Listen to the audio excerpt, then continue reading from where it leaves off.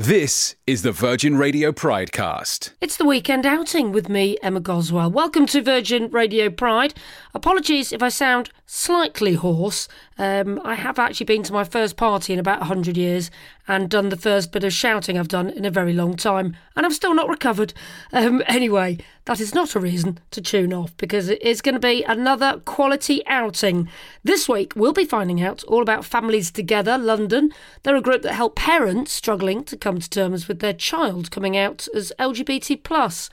And we're off to the cinema to find out all about the Iris Film Festival, which features the world's biggest LGBT film prize. First up this hour, though, we are heading back to school. Yeah, don't be scared. We're going to meet a woman who gave up her job teaching music at a school in London to focus on making all schools across the country more LGBT friendly. The bundle of energy that is Ellie Barnes joins me next to talk about her organisation Educate and Celebrate, and to talk about how the next step is to take the message worldwide. Good afternoon, Ellie. How's it going? Fantastic. Lovely to be here. Always a pleasure to talk to you. God bless you. So we're going to find out a bit more about Educate and Celebrate and all the work that you do. But first of all, let's wind the clock right back to when you were at school. Don't look that terrified. Was it awful? Was it a really unfriendly place to be a young queer person?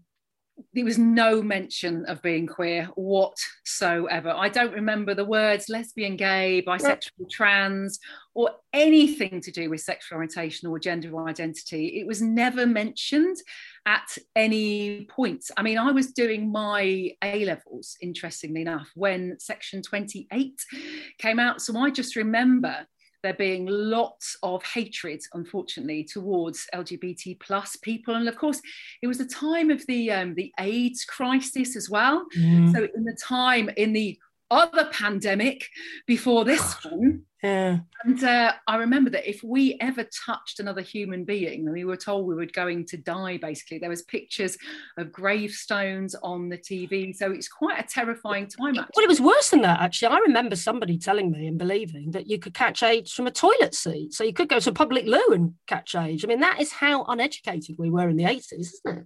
Absolutely. There was nothing around at that point, which is quite amazing that during that time, in that crisis, that the law was made that stopped teachers talking about lesbian, gay, bisexual and trans people within schools. It was absolutely outrageous, which I guess in lots of ways, if you look at your political history, is not so dissimilar. Now we're in another pandemic and the Tories are rolling back on rights for trans people with the Gender Recognition Act. So it's probably not too different from what we saw then when we were kids. Terrifying, isn't it? Well, me and you are pretty much exactly the same age, as we discovered a few years ago, didn't we? Yeah. And you're right, you know, it affected really people that were slightly younger than us, didn't it? Clause 28. But we were just from a time where it wasn't discussed anyway. So it was almost like, what are you banning? No one's even mentioned homosexual acts or being gay or how to have a healthy gay relationship at school. No. I felt like I was the only lesbian at my school. Obviously, thanks to Facebook, I now know that's not true, but... No, it is true. There was a complete silence. You're absolutely right. It was only when I went to uni for the first time, someone said, "Oh, you're one of those. You're this." I was like, what is that? I mean, I hadn't even heard the words, but I just assumed in my naivety at this point, because Emma, there was no education around it at all. I thought everybody had relationships with all people of all genders. I just thought that's something that everybody did.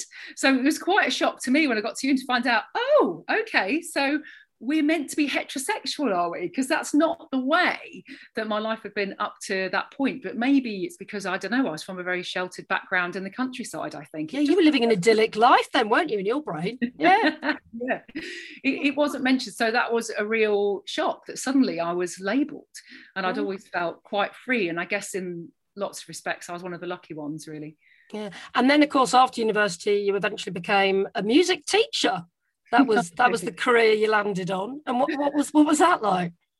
Oh, I absolutely loved it, because I played lots of instruments. I did my degree in opera, but I also played guitar. I've been learning guitar from a really young age, and piano and cello, and I loved it. So I'd always been a musician, and I'd done drama as well, did like productions. It went to the Edinburgh Festival, and just was really, really involved in the arts in a big way. So it was kind of a real natural progression, really, to finally go to music college. And so working with young people in the classroom was a real treat.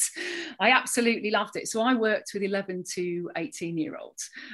So I got to perform a lot as well at school, because we were in bands as well. The teachers, we perform, the kids would perform. So it really was a lot of time putting on shows. And who doesn't love putting on a show? It was great.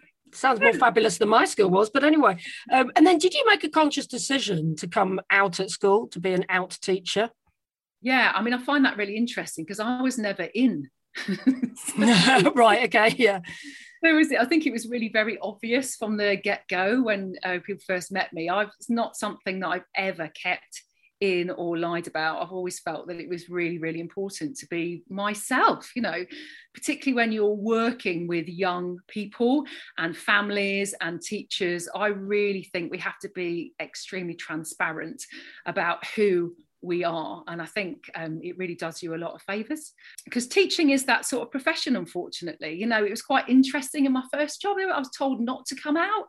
And like, well, why? I'm the same person. Just because you're putting me in front of lots of children to work with them, I'm not going to be any different. And I'm certainly not going to pretend that I am someone else. I'm always going to be myself. So you went against your management then? Absolutely. And I think I've continued to do that ever since, because, if we want to get to a place where we're building that future of inclusion, then we've got to ruffle some feathers along the way. And I think that's the right thing to do, because we need to push people outside of their comfort zone to get to where we want to be. But the manager that told you that wasn't within the law, was it? They couldn't have said, oh, you're fired then because you've come out at school? Or was it still within clause 28 and you could have been? Still within section 28 at that point, yeah. So you could have been fired? Yeah, I mean, quite easily. I mean, I didn't last long there, let's be honest. But...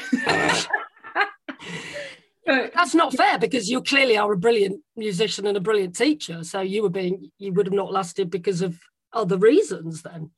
Yeah, but I was quite happy to leave. I was quite happy to move on. I think that's what we all do. You have to find your spiritual home in a way, I guess. And then you finally land on the school or the environment that is right for you. And I think that's what a lot of us do, don't we? Keep on moving to find, Well, you do, keep on moving countries. Yeah, why not? Yes, I do.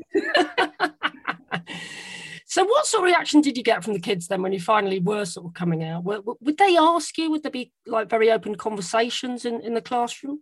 Yeah, absolutely. And I loved it because it's just about creating that forum, isn't it? For young people and teachers and parents, of course, to have conversations, because there's still a lot of fear around this, particularly about safe spaces for young people, and what I did is I had my choir at school, and I think inadvertently the choir became a kind of a pride group. It's the LGBT group. Oh no, sorry, it's the choir. Yeah, because it just became the safe space for the young people to come to. And I learned a lot from that, that there probably wasn't that many open conversations going on around the rest of the school and the rest of school life. And, that was my reasons for beginning the work at my school, because lots of kids wanted to come out. But even at their young age, if it's legal, it's in the law, it's absolutely fine. But the young people were still very fearful of doing that.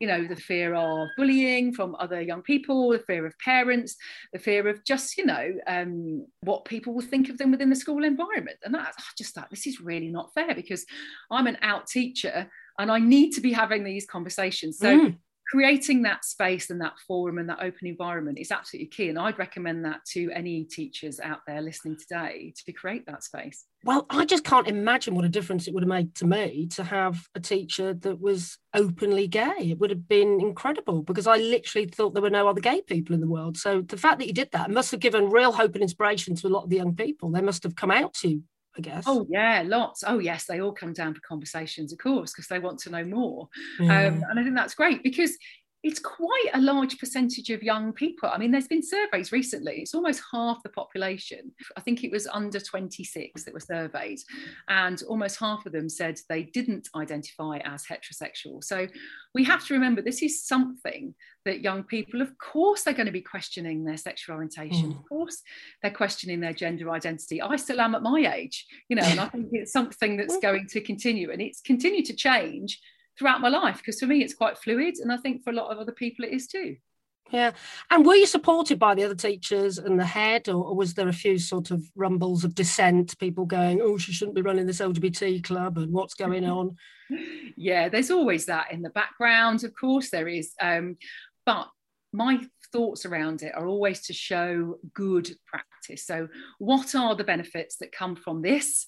And then move forward, you know, produce the evidence to say, look, this is what this child has now achieved. Because we've got to think it's about their achievement within school, you know, and our kids are not going to achieve unless they have the confidence to be themselves and they feel comfortable. It's just really as simple as that, isn't it? For me, it was about creating the environment for everyone to excel at what they're best at, really. And that was part of it. So once management saw that, and there was nothing awful that was happening, and no, we weren't talking about sex. You see, that's the conversations that are happening now that I'm still having, that attraction comes in so many different ways, doesn't it? It's not always sexual attraction, you know.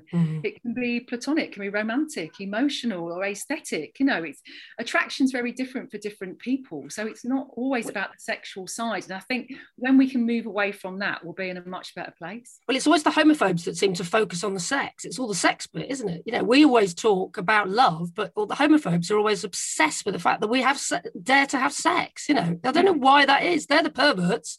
Well, it's through the language as well. So we can say the word heterosexual, but like homosexual, pansexual, you know, all of the, you know, it's like, well, but they're all about sex. But so's the word heterosexual.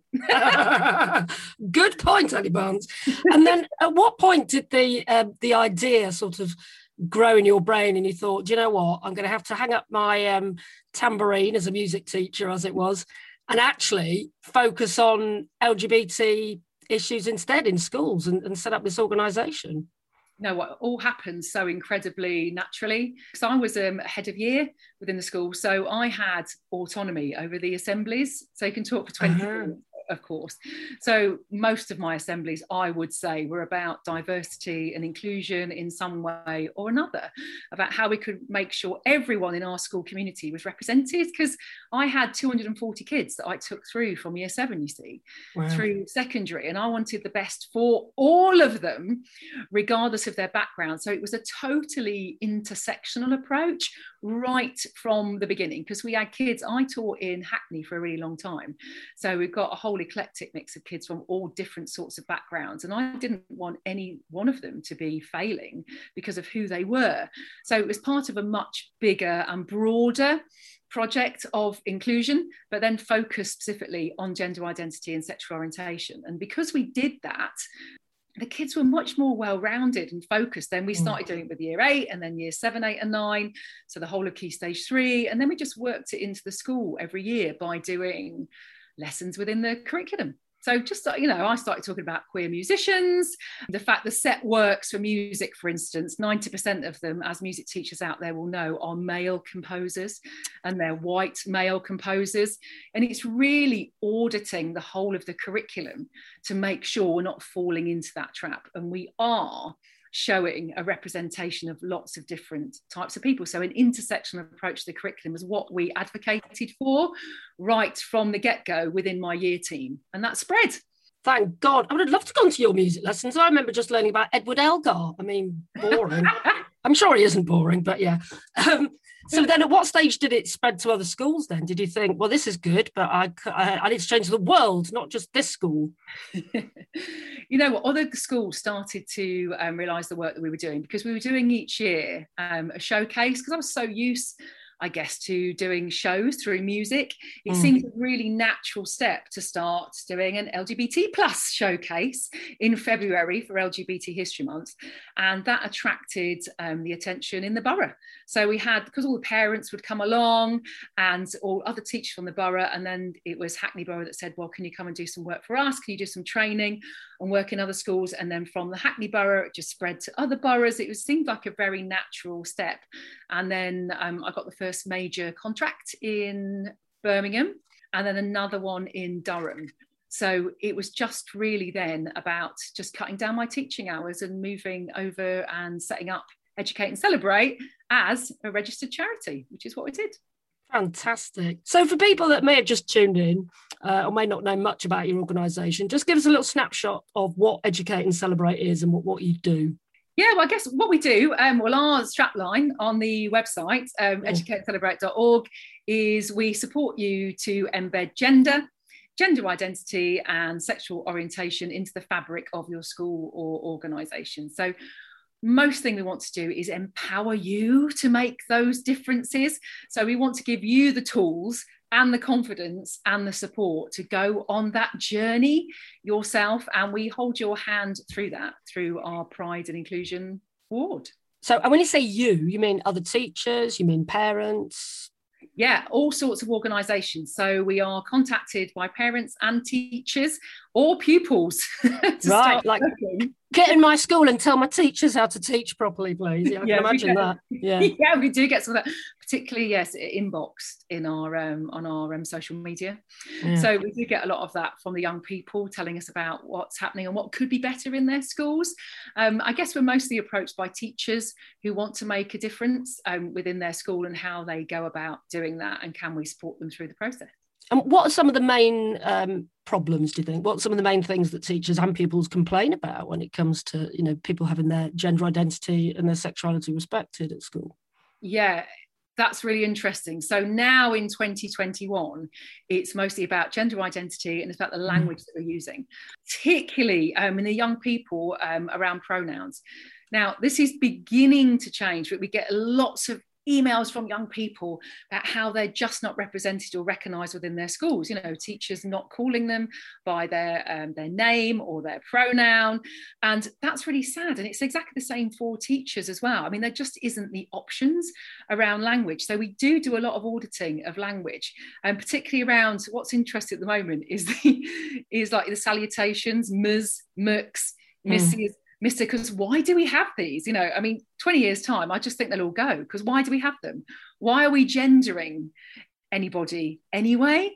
Do we need to? Why are they even there? We're working with a school at the moment in Southeast Asia, and they're just called Teacher. So I'd be Teacher Barnes. And I really like that because it's gender neutral language. Well, why do we need? You're absolutely right. I'm just doing a load of forms for the European Social Fund, and you have to put the person's gender on it. That's like, why do they need to know? What relevance is it to them?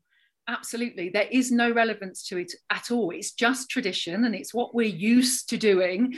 So therefore, we're continuing to do it, like the way we address each other, like even on the tube or you go to the theatre, it's hello, ladies and gentlemen, boys and girls. You're like, no, it's hello, everyone, hello, year 10. So we talk a lot about that as well. And then when we're working with businesses and organisations as well, it's like, how do you greet your customers?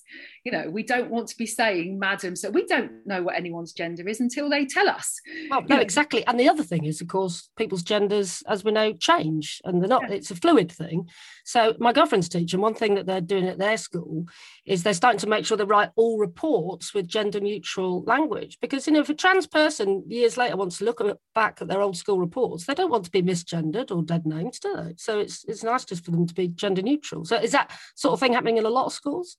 Yes. So every school that we are working with, and that's what we promote as well and totally advocate for. So you can see we've got some lovely videos actually at the moment. We had our conference a couple of weeks ago, just at the end of Pride Month, and we had several schools come on to talk about best practice. So we have at least 7 schools talking about the Best Practice Award that they've just won and what they did and how they achieved it and how they've made the place much more inclusive. And we also moved forward into, because we are really obsessed by sport, Educate and Celebrate. I mean, I love it about the inclusion of trans and intersex athletes into sport. So we had a panel of sports professionals and athletes come on and talk about the ways forward on how we can all start accessing that. And that starts at school. So we are advocating for mixed sports right from the get-go. In primaries, that generally happens anyway, because there's no difference in the growth development during primary, but in secondary, we tend to segregate. So, but why are we doing that? I mean, the FA have even ruled that we play mixed football now up to the age of 16, maybe 18. Great. So that's there for us to use. So why are we not doing that within our schools? But again, we have sports on the outside that we don't have autonomy over, but we do have autonomy about what happens in school. So we can roll out mixed. What about school uniforms? You get a lot of people complaining about that, because that was my big bugbear at school. Absolutely couldn't stand it. Forced to wear a skirt. Yeah, there's absolutely no need for that. We just need a policy that says in our school, pupils can wear, and then you list all the different clothes that they can wear. And that's it. And then there's no troubleshooting for any student that doesn't want to wear a prescribed uniform. It's just so simple to do that. So yes, that's one of the first things that we do. So we'll go through every single policy, uniform being the first, take out all the gendered language from your website and on every bit of paperwork that you do. So like his or her needs, no, their needs or pupil needs. Yep. You know, this language is everywhere. I mean, we're looking at your equal ops policy, make sure that's got the Equality Act on, but you might want to have other protected characteristics in there, you know, like mental health needs, your political affiliations or more. It's just about welcoming everybody and setting that ethos. Anti-bullying, of course, you know, homophobic, biphobic, transphobic bullying. How are you monitoring that? What are you doing about it? Is that on the same level as racist and sexist incidents? You know, 9 times out of 10, it's not, unfortunately. Do you think that it's still as bad as it ever was in schools, homophobic and transphobic bullying? It's really interesting because when I first started, yes, it was rife. It was very scary, very frightening time. Language was awful. So what's improved is language and inclusion as a whole. I mean, our young people are much more exposed now to LGBT plus people. It's on the TV. Yep. You know, and they're everywhere. Yeah, you know, shows like yours, you know, we are so much more represented and the young people are so much more down with it. But some pockets of the UK, and of course now we're working all over the world, you know, we're working in very, very, very different circumstances with very different values, and it's like starting all over again. So yes, it is still there. I would never say that bullying is gone, because it hasn't, you know, and until we've reached that land of social justice, and we're not there. So I'm going to still keep on going for how much longer? Well, you might have another 50 years in you, Ella. We don't know, do we? But you mentioned that, you know, that it's rife in this country, but that's not where it ends for you, is it? I mean, you have got ambitions to go and take this project worldwide, haven't you? Because you started in one school in Hackney, then you've got it all across the UK. And where are you going next? Over the years, I've done little pockets of work. So in Catalonia, did a project there, and in Germany, and we had some teachers come over from India when I was teaching. And I also went to Istanbul and did some work with the university over there. So it's always been there in the background. But just before lockdown, I had the fantastic opportunity to go and work with some schools in Thailand. Wow. And it was amazing. The work that was starting to happen and the conversations that we were having, because obviously gender identity is looked at quite differently. It is, isn't it, in Thailand?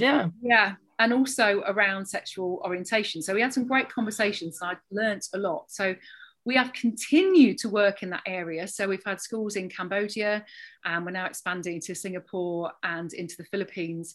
And we are just trying to extend as much as we can around that sort of Southeast Asia region. And I'm really enjoying it for me personally, because it's a whole new experience and a whole new learning curve, because I like to keep ahead with my own learning as well. Yeah. And keep my brain. This is incredible. Well, if you need to post me and my girlfriend to the Philippines, I won't complain. Absolutely. I'll tell you, you can work with the young people. You'd be perfect. You'd be perfect for that. Yeah, I've really enjoyed the experience. So taking over the world generally one step at a time. Yes. Now, if anyone's listening and they're still at school and they're thinking, God, my teachers could do with some sort of training or program, or I'd love my lessons to be a lot more inclusive, and I'd like my pronouns to be respected more at my school, what should they do? Where's first port of call? Get yourselves onto our website, which is educateandcelebrate.org.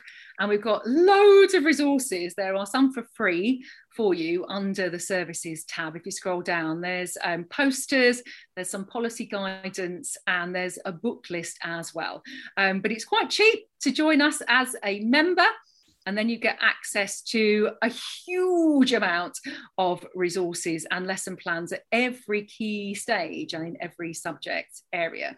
And that will support you through. And then book yourself a webinar with us. I mean, really, just have those conversations with us, because part of that, we will look at all your policies and we will look through your website to make sure you're on the right track. So we have lots of services available for you.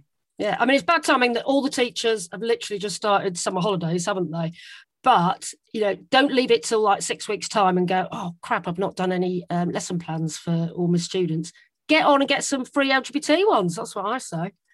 Too right. Come and get the free stuff. It's there. And if you want support, there's loads of videos. Go to our latest news and you will see lots of videos from our participating schools that will show you best practice. A lot of them are their Pride Youth Network. So it's the young people themselves saying what they have done and how they've made positive change. God, I cannot believe that schools have got their own LGBT groups now. It's just blooming brilliant, isn't it? I just think it's fantastic. I mean, we've got over 100 in the UK, and then we've got quite a few more globally now that are joining our network. And you can follow them actually, because we're on Instagram, pride_youth_network. And you can just keep following us, because every day there'll be a post with some advice and guidance for you. So we're trying to put as much information out there for you as possible for you to start your own journeys. Fantastic. And just quickly before you go, I know you wanted to mention you've got a book out as well about how to make schools more LGBT inclusive, haven't you? That's pretty much the title. Well done. No, I think it's actually, I've written it down, how to transform your school into an LGBT friendly place. Perfect. It is. It's a real practical guide for nursery, primary and secondary teachers. So it does what it says on the tin. Or you can just get in touch with us directly at enquiries@educateandcelebrate.org. Well, thank you so much for this educational interview, and may you carry on changing the world for the next 50 years, Ellie Barnes. Let's hope so. And we're passing the baton to our young people to carry on with this. So good luck to all of them. Yeah, lots of love from Educate and Celebrate, and good luck to everyone. Mwah. You ready? The Weekend Outing with Emma Goswell. Virgin Radio Pride. A big thank you to my first guest on the show, Ellie Barnes, or Dr. Ellie Barnes. I'm sure she doesn't mind which either, to be honest.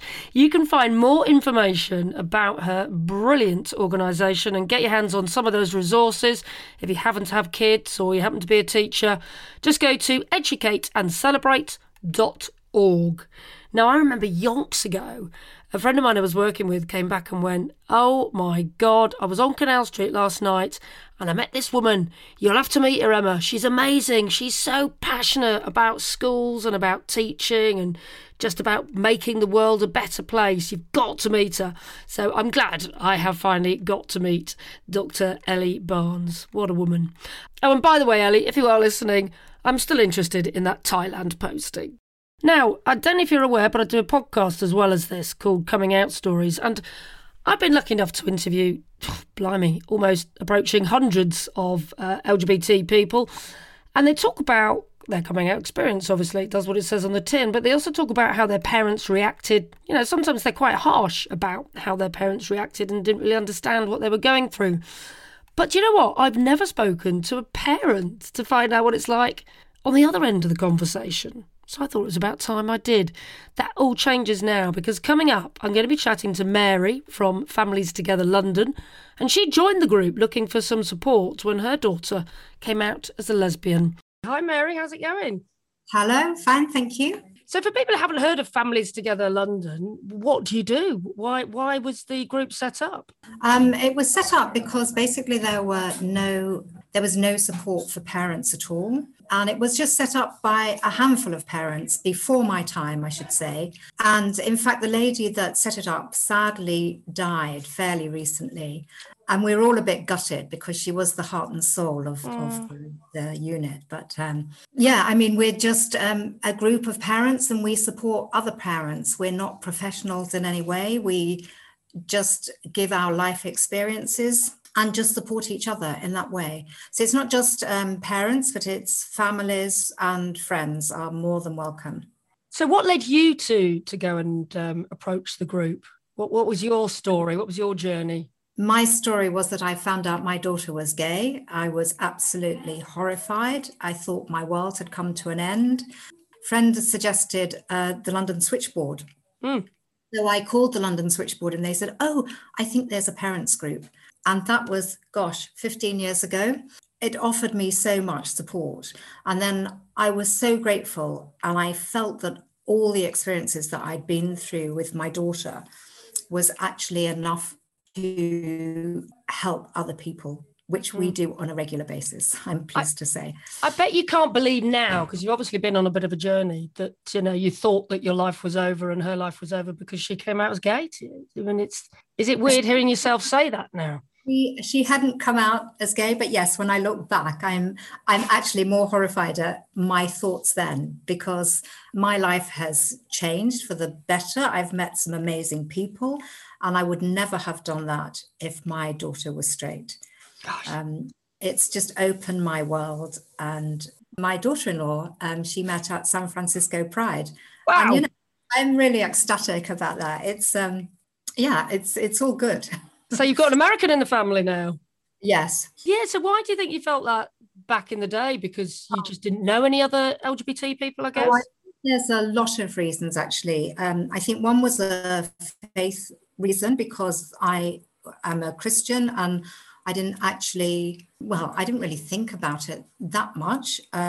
Also, I often say to people that I was ignorant and bigoted. Now I'm educated and I love more and I judge less. Well, I'm not a fundamental Christian. I'm just an ordinary run-of-the-mill Christian, but I just couldn't get my head around it. And now actually I focus on a lot of the faith issues, because what I have learned is that when people talk about, you know, it's against my religion, in actual fact, most of the mainstream religions are not anti-LGBT. What the problem is cultural indoctrination. And I think a lot of people get confused with the cultural indoctrination and faith, and they are two completely different things. And it really does affect people's lives, doesn't it? You know, I've spoken to a lot of people who've had Muslim or Jewish or Christian parents or Baptist, and, you know, it's been tough for them, to be honest. And really, I think all religions are based around love. And I think that's really important to emphasize. You know, I just think that people get a bit hung up on the faith aspect when really they shouldn't. As I say, the majority of faiths are based on love for your neighbor, respect for one another. And I think that's just far more important. And I suppose you're having these sort of conversation with parents who have just found out that their child is LGBT plus and part of the community. So are you sort of saying all this to new parents, are you, that you speak to? Yes, I mean, a lot of them are in the BME community, in, you know, some of the Pentecostal churches, for instance, and also Muslims. A lot of them find it quite difficult to get their head around. And that's obviously still going on today. So what do you say when a parent, because do you man phone lines? Do people ring you up and say, I don't know how to cope, my child is gay or my child is trans? Well, we just listen to them, listen to their concerns, reassure them that this isn't necessarily how life pans out, as I can provide a good example.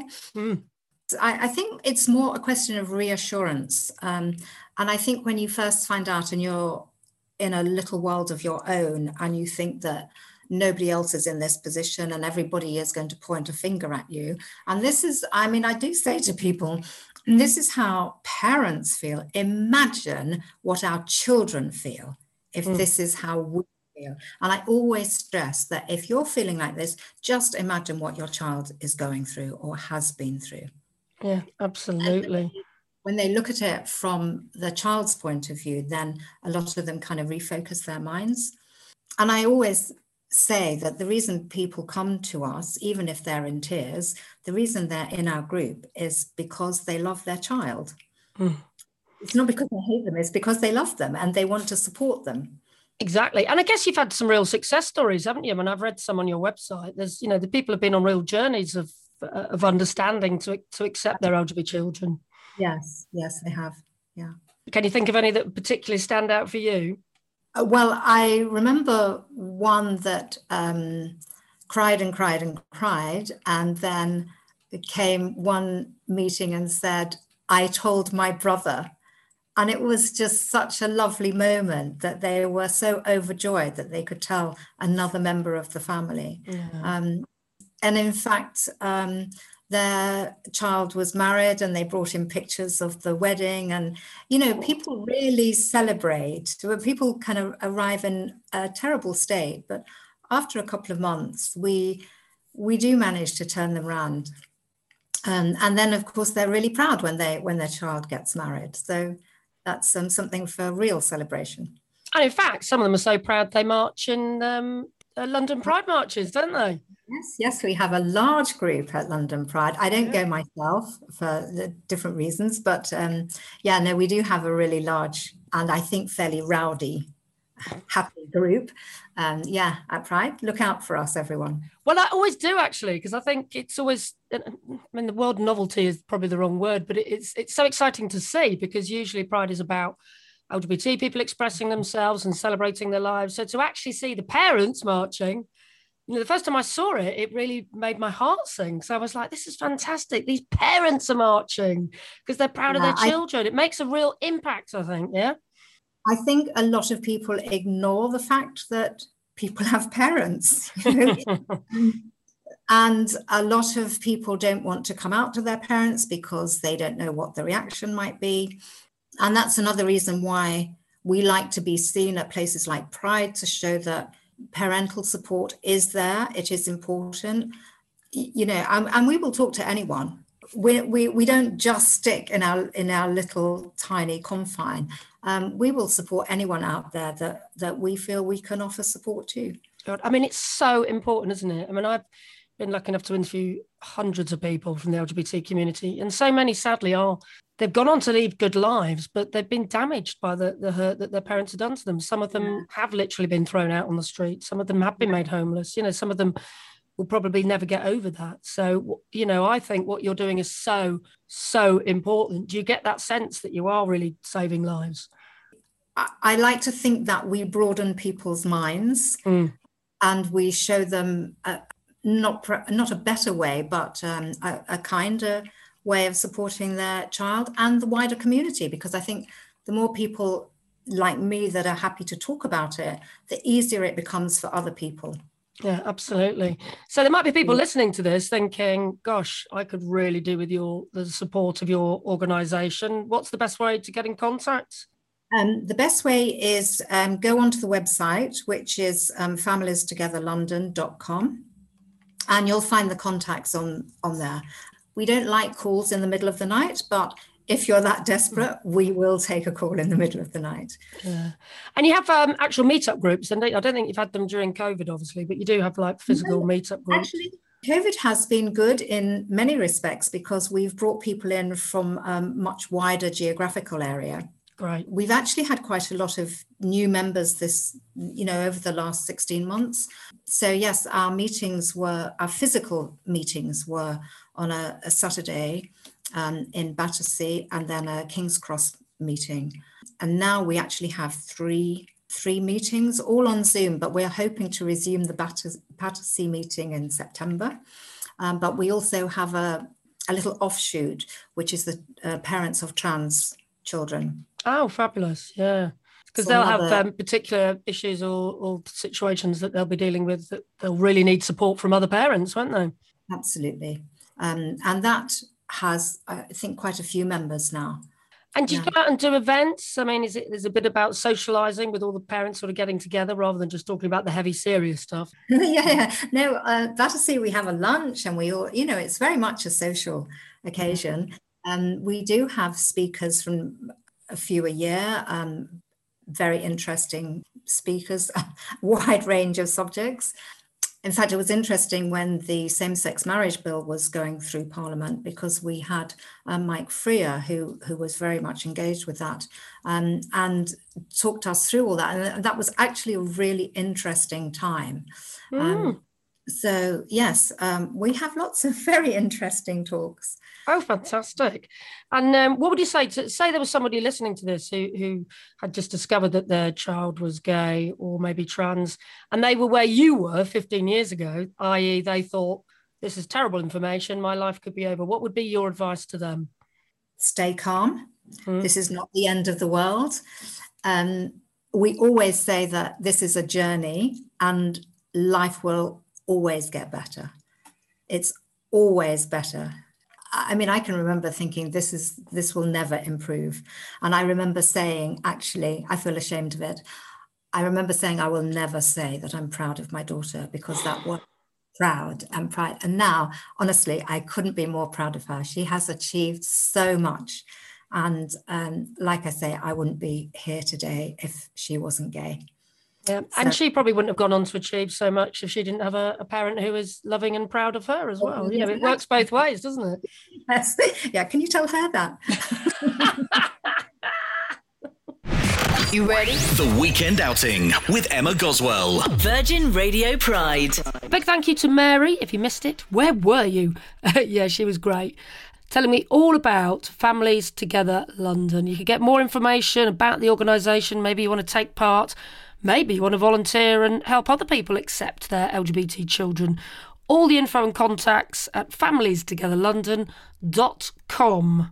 Oh, and you could tell she was at home during that interview, couldn't you? Did you hear the dog barking in the middle at one point? Love it. And I cut this bit off the end, but I did actually get to meet her daughter, Lucy, as well, who was listening while her mum was chatting to me. And yeah, what a wonderful story. What a wonderful pair. Really, really glad that we could get them on.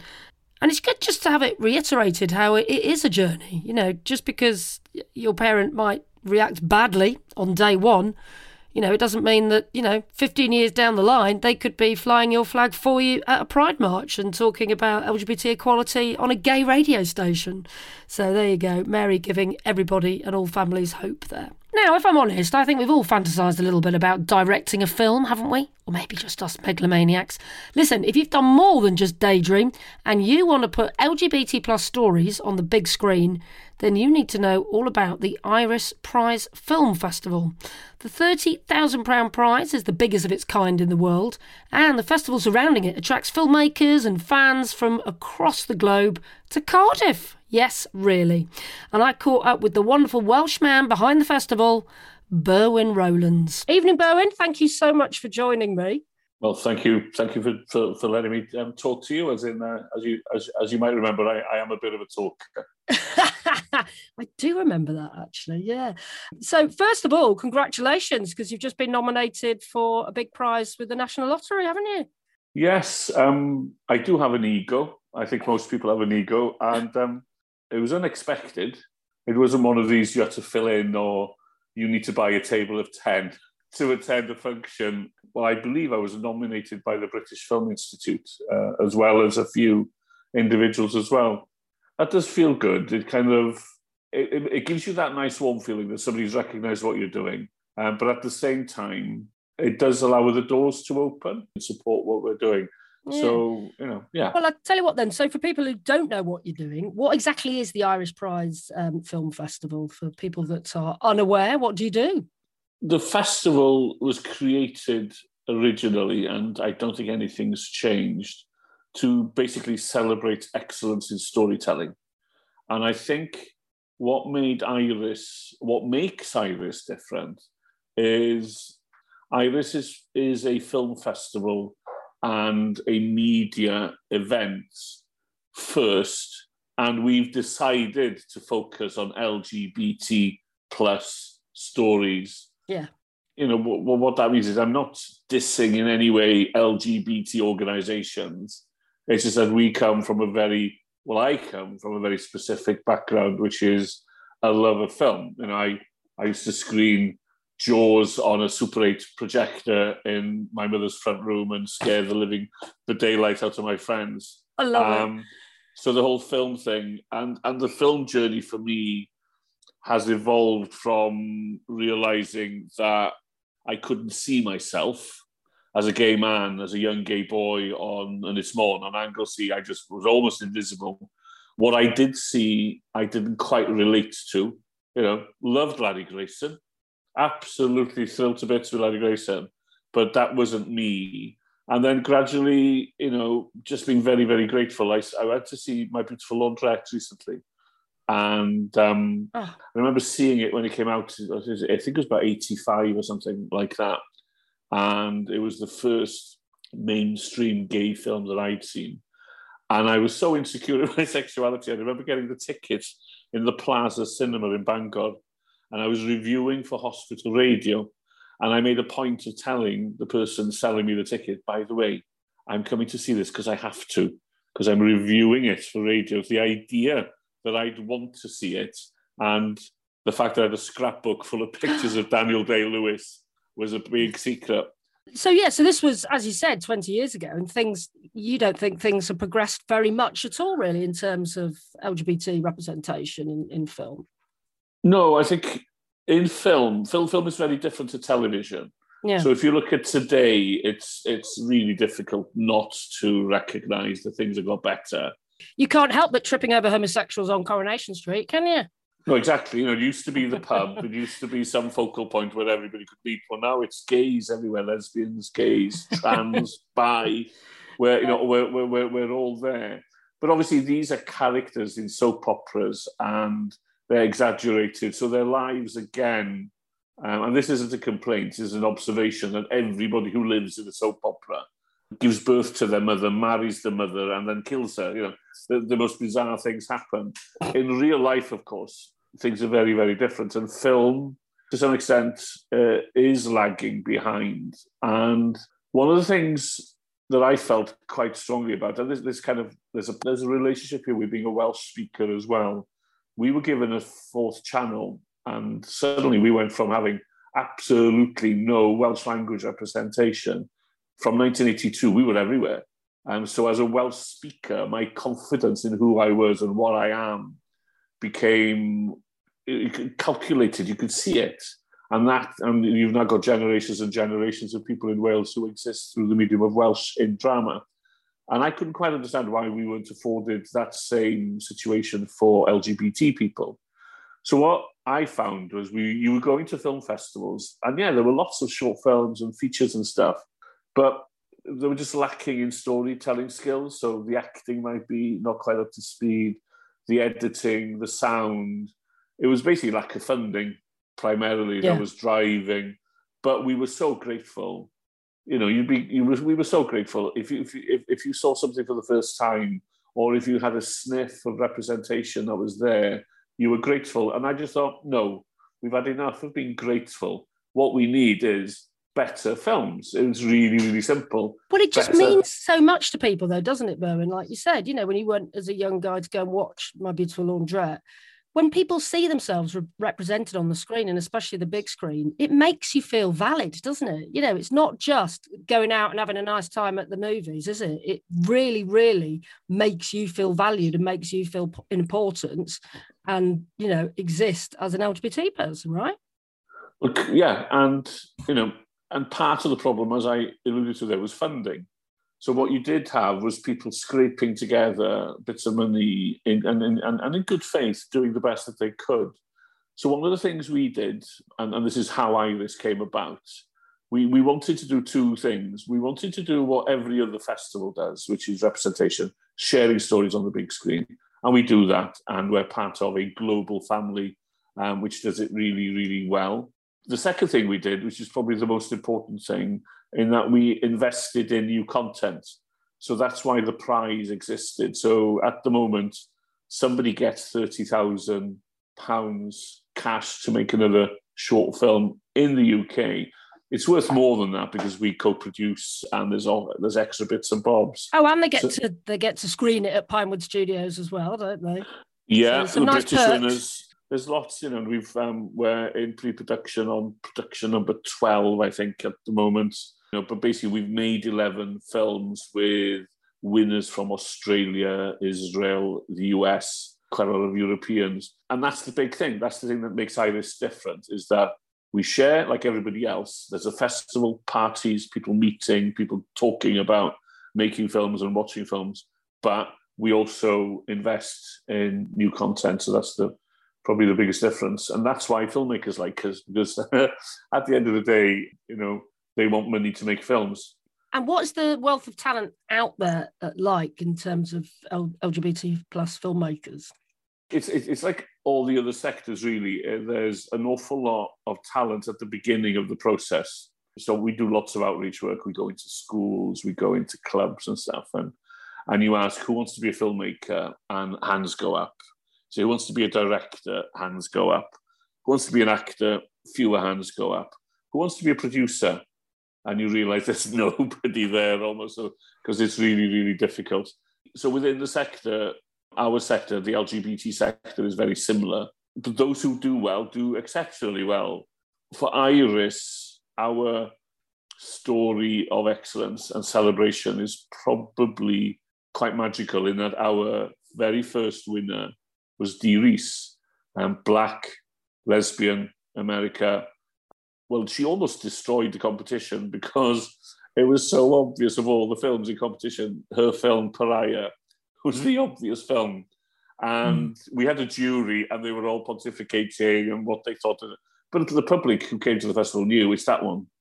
Right. Anyway, she won. And then we had a fantastic relationship with her. We met up at, I say Sundance, it doesn't happen very often. I've only been once. But we met up. She then came back to the UK to be on the jury the following year at Iris, fell in love with Cardiff, got a bit of an idea, and she returned again to make a film called Colonial Gods. It's actually available on YouTube, on the Iris channel as we speak. It's there for free. But the cool thing about Dee Rees was 10 years later, she was nominated for an Oscar for her feature film Mudbound. Wow. It's also a very important film for women in that it's the first DOP, director of photography, who identifies as a woman to be nominated for an Oscar. It only took them over 100 years, I think, or whatever, to reach that point. Yeah, I've seen it actually. Yeah, it is a great film. Fantastic. Yeah, it's hard going, as in it's not a film to watch with popcorn. It's a film to watch when you want to experience something and remember something. But yeah, it's it's a tough watch. Oh, good God, yeah. But for us, massive. It had a huge impact. We have a sponsored reception in LA at Outfest. I'll be honest with you, in the early years, it was difficult getting people to turn up because there's so much going on. And here we are. Hello, come see Iris. And we'd get 40 odd people. The year that the months following the Oscars and Dee Rees, it was the most chaotic reception we've ever had. We ran out of booze, we ran out of food. The venue was too small. It was hilarious. And since then, we've seen a huge spike, which has continued in submissions. So, it's... well, I'm not surprised. I mean, that's it. A direct link. You have helped somebody get an Oscar, and make cinematic history, basically. So, all from spending time in Cardiff and being encouraged by you in your film prize. Berwyn, and there was a reason that we played a bit Heather Small there for you, wasn't it? You requested that. Well, yeah, she's one of my friends now. As in, I remember looking at the Peugeot 406 adverts and with the music that accompanied it. And I love meeting famous people. I always get a buzz, whether it's actors or singers, anybody who's talented.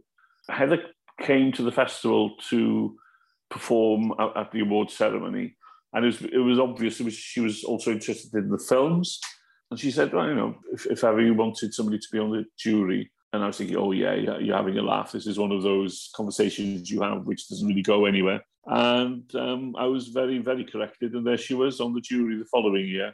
And beginning of this year, it was confirmed that she's one of our new patrons. And unbelievably hardworking. There's a couple of things happening later in the year which she has opened doors and facilitated. So she's very hands-on. And it's really interesting seeing, a powerful Black woman do her stuff.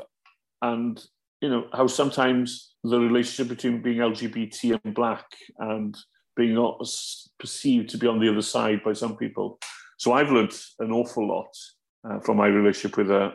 It's interesting, isn't it? Because I know she rocks up to a lot of prides, when they happen, to sing Proud, especially, of course. But it's good to know that she really does support the LGBT community in other ways as well. So that is nice to hear. So you said you like hanging out with famous people. I mean, who wouldn't? Some of them are awful, I'm sure. But being Welsh and being into film, I'm guessing, have you met Russell T Davies? Yeah, Russell's a big fan of Iris. He was able to rock up to the second festival. So he came when we were an idea and not as big as we are now. So that's always nice. And he's been coming back. Yes, he's been back a couple of times. Yeah, it was interesting that some of the foreign guests appeared to be slightly more excited about meeting Russell than being on the shortlist for Iris. But we can live with that. Torchwood, obviously, massively still resonating with filmmakers, LGBT filmmakers, and obviously being able to visit all the landmarks in Cardiff, which feature in that series. So, a big asset and somebody we're very proud of. And you said before we had this conversation, actually, watching It's a Sin, which we all love, of course, really reminded you of where your sort of activism and your work with the LGBT community started. It was quite a shock. I hadn't realised how old I was. It was almost as if I blinked and I still thought I was in my mid-20s. And then I blinked. Funny that, isn't it? Yeah, it happens to the best of us. And nobody mentioned this to me. I hadn't realised that gravity has an impact on gay people. I thought, I'd have a 28-inch waist forever, but no, I blinked and suddenly I was 54.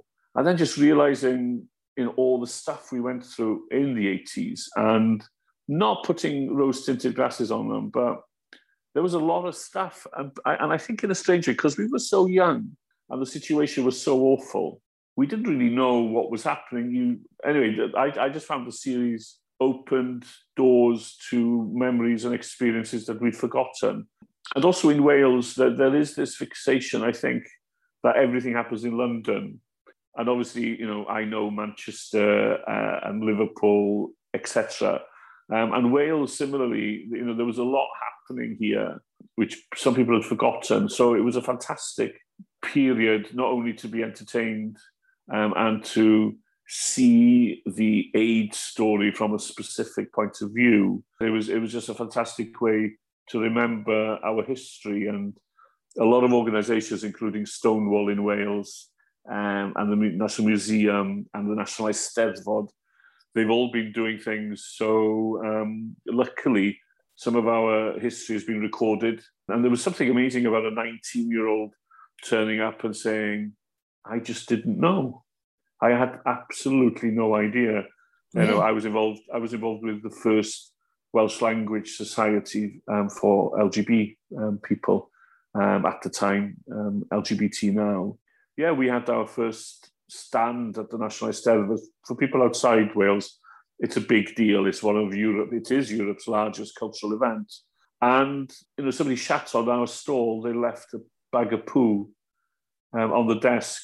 And we just took that in our stride. Yeah, we just took that in our stride. And it was just kind of, this is what happens to us, And I remember going on radio programs, and there were people I was sharing the stage with who absolutely hated me and everything that I represented. Because it was the 1980s and everyone was blaming gay people for AIDS. Yeah. Oh, that and the fact that you were what you said you were. And what's interesting is we did have a sense of humour, and I'm hoping I haven't lost my sense of humour. That's not to say that I was happy to be spat on or that I was happy to be shouted at. But we won the battle in the end by basically allowing them to undermine themselves. So obviously what I'm talking about here is, the whole idea of not engaging with people is something my experience suggests that we should have conversations with people because by the end of the day, people will look at them and just say, you are nasty, you're horrible. It's hard work, don't get me wrong. And I can see why a lot of young people today campaigning do feel strongly, I'm not going to share a platform with that monster. Yeah. My experience in the 80s was sharing the stage with monsters can pay dividends, because people, the bigger audience, the majority of people look at them and think, you are vile and disgusting. So you started as a campaigner, and really your work with the Film Prize and the Film Festival is campaigning as well, because we talked about how important LGBT representation in film is. But I guess before you go, we should talk a bit about, how people can get involved and how people can watch the films, because they're all available, aren't they, to watch some of the past winners. Yeah. Well, one of the issues we always had was if people couldn't turn up to the festival, there'd be, where do I see the films? And it was always difficult answering the question. We've taken a massive step forward. We've got a sponsorship deal with Channel 4 Film for All 4. So at the moment, all of the British films competing for the Best British Award, all 15 of them, are on All 4. And the new batch from this year's October Festival, we open on the 5th to the 10th of October, they will be on All 4. The School of 2021 will replace the School of 2020. Fantastic. And it's the gift that keeps giving. The amount of people who've been able just to tune into All 4 and watch them. And definitely in the pandemic period where people were meeting on Zoom and Teams and all of that, we've lost count of the number of groups who've been watching the programme. There's a lovely programme still up there called Joy, which is full of joyous short films, which we still need, I think, at the moment. Don't we just? Yeah. So would you just go on to All 4 and just type in Iris and some of the past winners will come up? Was that the best way to find them? Yeah. It's a reasonably easy platform to use. And they're there. You could either watch them as 3 programmes, as they were shown at the festival. But if you know which film you want to see, you can also see them as individual films as well. Yeah. So you can just pick your favourite. And just remind people of your website so people can find all the links there as well. Yeah, if you go to, it's irisprize.org. So that's IRISPRIZE, irisprize.org. And you mentioned Joy there. Is there any other real favourites of yours that people should really look out for and watch? I think what's interesting about the trans stories on All 4, on our collection there, is that what I would call authentic. So it's not somebody wanting to know the tropes of, oh, have you done this, have you done that? The stories come from very personal, different, unexpected. So I think that, for me, is the joy of all the films, is the fact that they represent our lives in ways which are unbelievably normal on one level, but exceptional in another level. And finally, any advice for LGBT wannabe filmmakers or producers? Because there's obviously a bigger need for them by the sounds of it. I'm asked this question a lot, and the answer I always give is, what do you want to say? So if you've got nothing to say, I would say don't bother, because A, it's hard work. B, why would anybody want to watch anything if you're not quite sure what you've got to say? So it does stem from that, really. What's your story? And it could be an old story. Coming out stories, fascinating, because coming out in the West is getting easier for some people. It's still a massive step to make, but they're all different. So my coming out story from Anglesey back in the 80s would I guess be very different to my coming out story in 2021 coming from Anglesey. I'll have to get you on my podcast, Coming Out Stories. I'll have to get you on that as well, Byron. Coming Out Stories. Oh, God, yeah. I did come out. I'm trying to remember when it happened. It did happen, obviously. It's that long ago. And, of course, your final advice would be to actually enter the Irish Prize once you've made your masterpiece, I guess, really. Yeah, and there are basic entry levels as well. So we do have Best Community Short. We have micro shorts. Best British. And then if the British happens to be really good, there's the international prize as well. So there are ways of staggering. And if you live in Wales, we are at the beginning of a lottery-backed project to produce 10 community films. So there's all the information about that is available on our website. Oh, fantastic. And as a punter, what can I expect in the big event in October then? Is it, hopefully, fingers crossed, will be happening in person if COVID's going to be rid of by then? Well, what is interesting is, will it be online? The answer is yes. Not being online, I don't think is an option moving forward, because we reached a massive audience by doing that, people who can't afford to come to Cardiff. Cool. So it will always be online while we have the funding to do it.